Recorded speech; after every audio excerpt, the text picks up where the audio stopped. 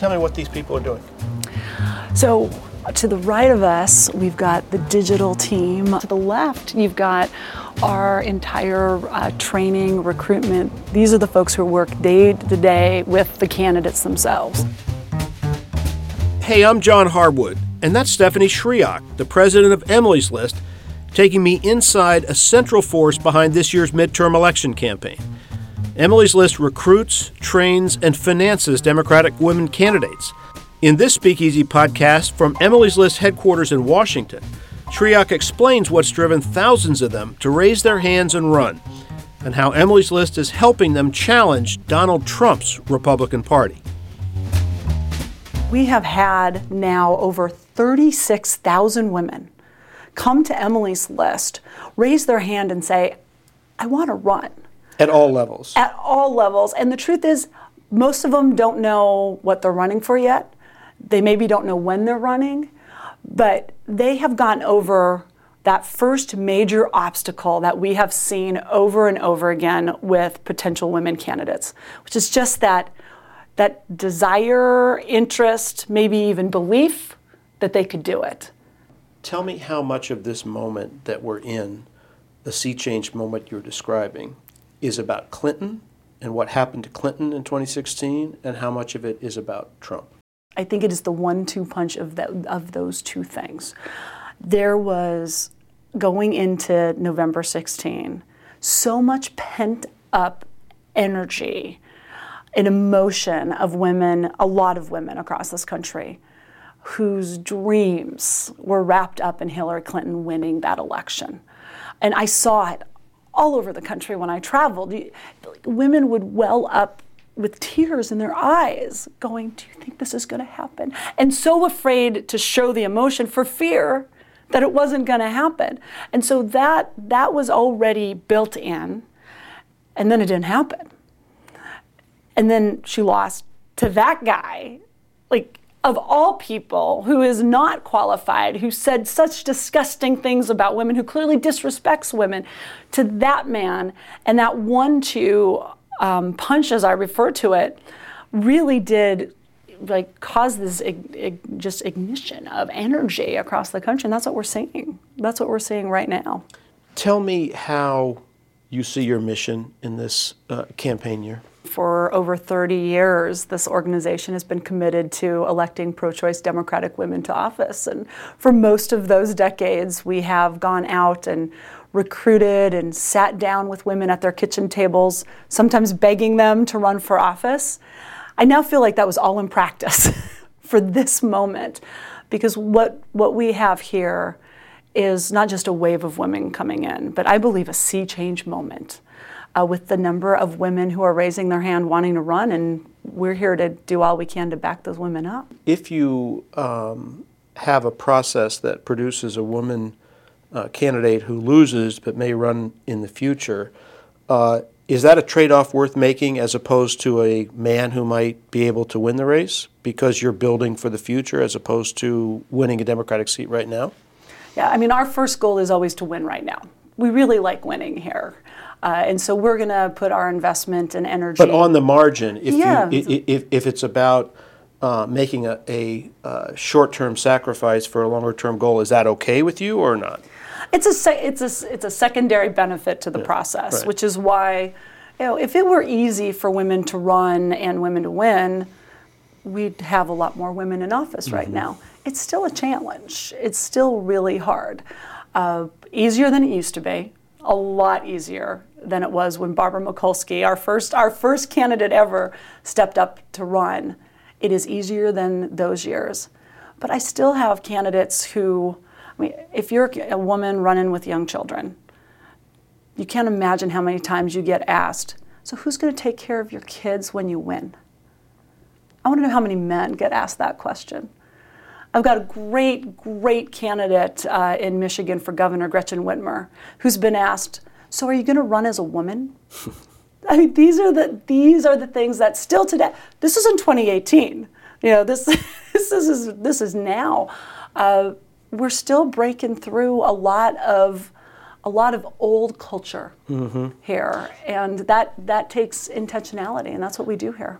Now, you have a reputation for being pretty tough-minded. Tell me about the process that you go through with a potential woman candidate. How do you vet how viable that person is, whether she's worth supporting by Emily's list, and when you have to say, no, sorry, can't do it? The hard part comes in, one, does the candidate have a story to tell and an understanding of the district? We'll take the long shots, but we've got to know that there's something there that's going to get us to a potential win. And that's when the endorsement comes. If we see that candidate's not doing the work, she's not doing the call time to do the fundraising, or she's not going to all of the events in the evening to talk to folks, then we may not get into that race.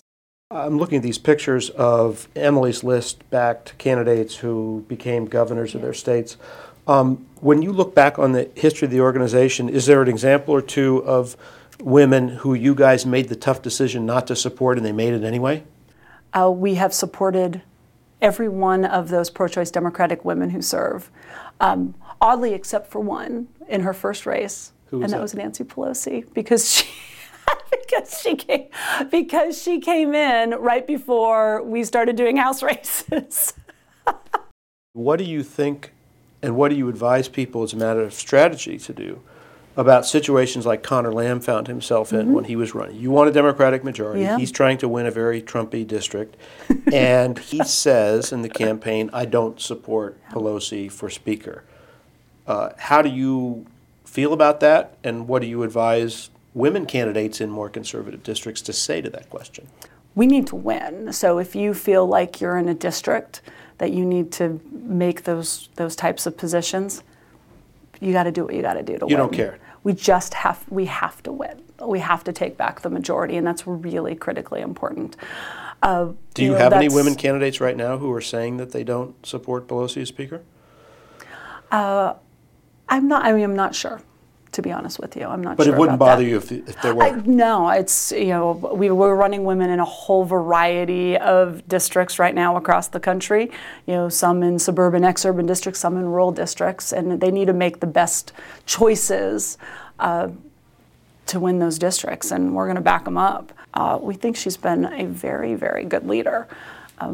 But we also know that the Republicans, for good or bad, they made a decision to demonize her.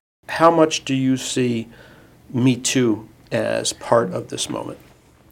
I think it is a big part of this moment. This whole moment started November of 2016, that night where Hillary lost and he won. And then those women marched. Millions of women marched. Empowerment and community came together in that march. And Me Too comes out of that recognition that I can speak my truth and not get shamed for it, because they're going to be with me. And that's exactly what happened here. It is the beginning of a sea change. You got Al Franken elected to the Senate in 2008. Do you think that the Me Too movement went too far in his case, and do you worry about it going too far in other cases? I think this is a time of the beginning of a cultural change. That women feel that they're able to say what happened to them is very hard. And for decades, if not for centuries, they weren't allowed to do that. Or if they did, they were shamed to it. Did Franken get a raw deal? I think he, got caught up in a moment with some women who stood up and had real experiences. But was it unfair? Him. I mean, as you think about it, did you think it was unfair? I mean, it's hard, because this is the other thing I think for so many of us in this moment. We are going to have friends who maybe didn't do everything exactly right, but they're still friends, and we're going to have to work with that as well. There's some people who blame, say, Senator Gillibrand and others who are, people that you would be aligned with, who think that they threw him overboard in ways that was not fair. Well, I think the moment was so difficult for everybody involved, for those women senators who were in the center of it all, the pressure that was on them to make the decision. And I don't know if folks really understand that. It wasn't on their male counterparts. And it was from their younger staff, their voters, the press were on top of them. You also had the Alabama Senate race. There's a lot of things going on at that moment. And Senator Franken made his decision in the thoughts of he had to take care of the people of Minnesota. And when he felt like he wasn't going to be able to do his job for the people of Minnesota, he resigned. Was it disappointing to you how it went down? It was, it was hard. It was really hard. But do we expect any of these to be not hard? It's a difficult time. I've heard this year described as the year of the angry, white, college-educated woman. And the numbers for Democrats among college-educated women are very strong. Do you have any concern that you as an organization or the Democrats as a party continue to have a problem with arrogance, with looking down on people elsewhere on the political spectrum? What do you think? I mean, I certainly hope not, and I've never thought about it that way at all. I just find that the women candidates that we have running right now, and they are diverse in geography, in race, in profession, in life experience, are the bridges to all of this. Our candidates are focusing on understanding their communities and making sure that everybody is heard, which is why I think that there's an interest as well in seeing women run and ultimately get elected, because I think we do bring a certain level of let's bring everybody together in this conversation. I think that's incredibly important, and that is who we are as a Democratic Party. A party that really, if you look at our vote, 59% of our Democratic voters are women. And that is, I think this is a moment where these women candidates could really bring a big change. When you think about your allocation decisions, resources, limited amounts of money, staff time and everything, how do you calibrate now versus the future? That is to say, people running for federal office versus people running for city council, state legislature, all the lower level things that become the feeder jobs for Congress.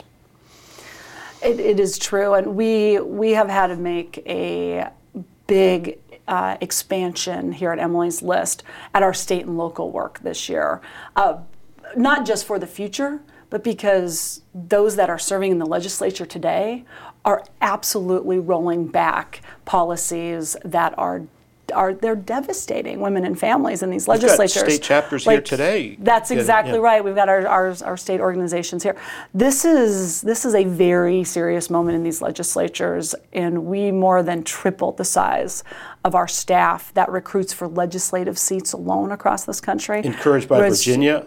What happened there? We were engaged in 16 of those House of Delegate races. 13 of those women run. 11 of the 15 pickups were Emily's List candidates. We know that we've got the formula here to get those women up and running, and to ensure they've got good staff around them. We're now working with 1,200 women in legislatures. That's on top of our wanting to take back the House. That's on top of the Senate work. It's on top of the 10 women we've endorsed for the governors. Legislatures that you think are ripe to be flipped? I do. Many states, many chambers that can flip over. I mean, look at the Florida Senate, the Colorado Senate, the Minnesota Senate, and in places like Florida, where a lot of Democrats would say, well, the Senate's in play, the state Senate's in play, but that House is impossible. I got to tell you, there wasn't anybody who thought that the Virginia House of Delegates was going to be close at the end of the day. If this all starts moving, our direction as Democrats, those legislative seats in these state houses, they're going to move fast. So our job is to make sure that there's good, strong Democratic women running in those seats, and that's exactly what we're doing. If Democrats gain the number of seats that they need to win the House and the Senate, is that going to be mostly victories by women candidates? I can tell you this. Our goal here at Emily's List, and I said this to Leader Pelosi, Democrats need 23 seats to win back the majority. We would like to deliver those 23 seats right here at Emily's List. Some good men can win too. That would be great. They can be the icing on the cake. We want to deliver the cake. That's it for this edition of the Speakeasy Podcast. I hope you enjoyed it. And be sure to subscribe to Speakeasy on Spotify, Google Play, or Apple Podcasts. Don't forget to rate us and leave a review. We appreciate all your feedback. Talk soon.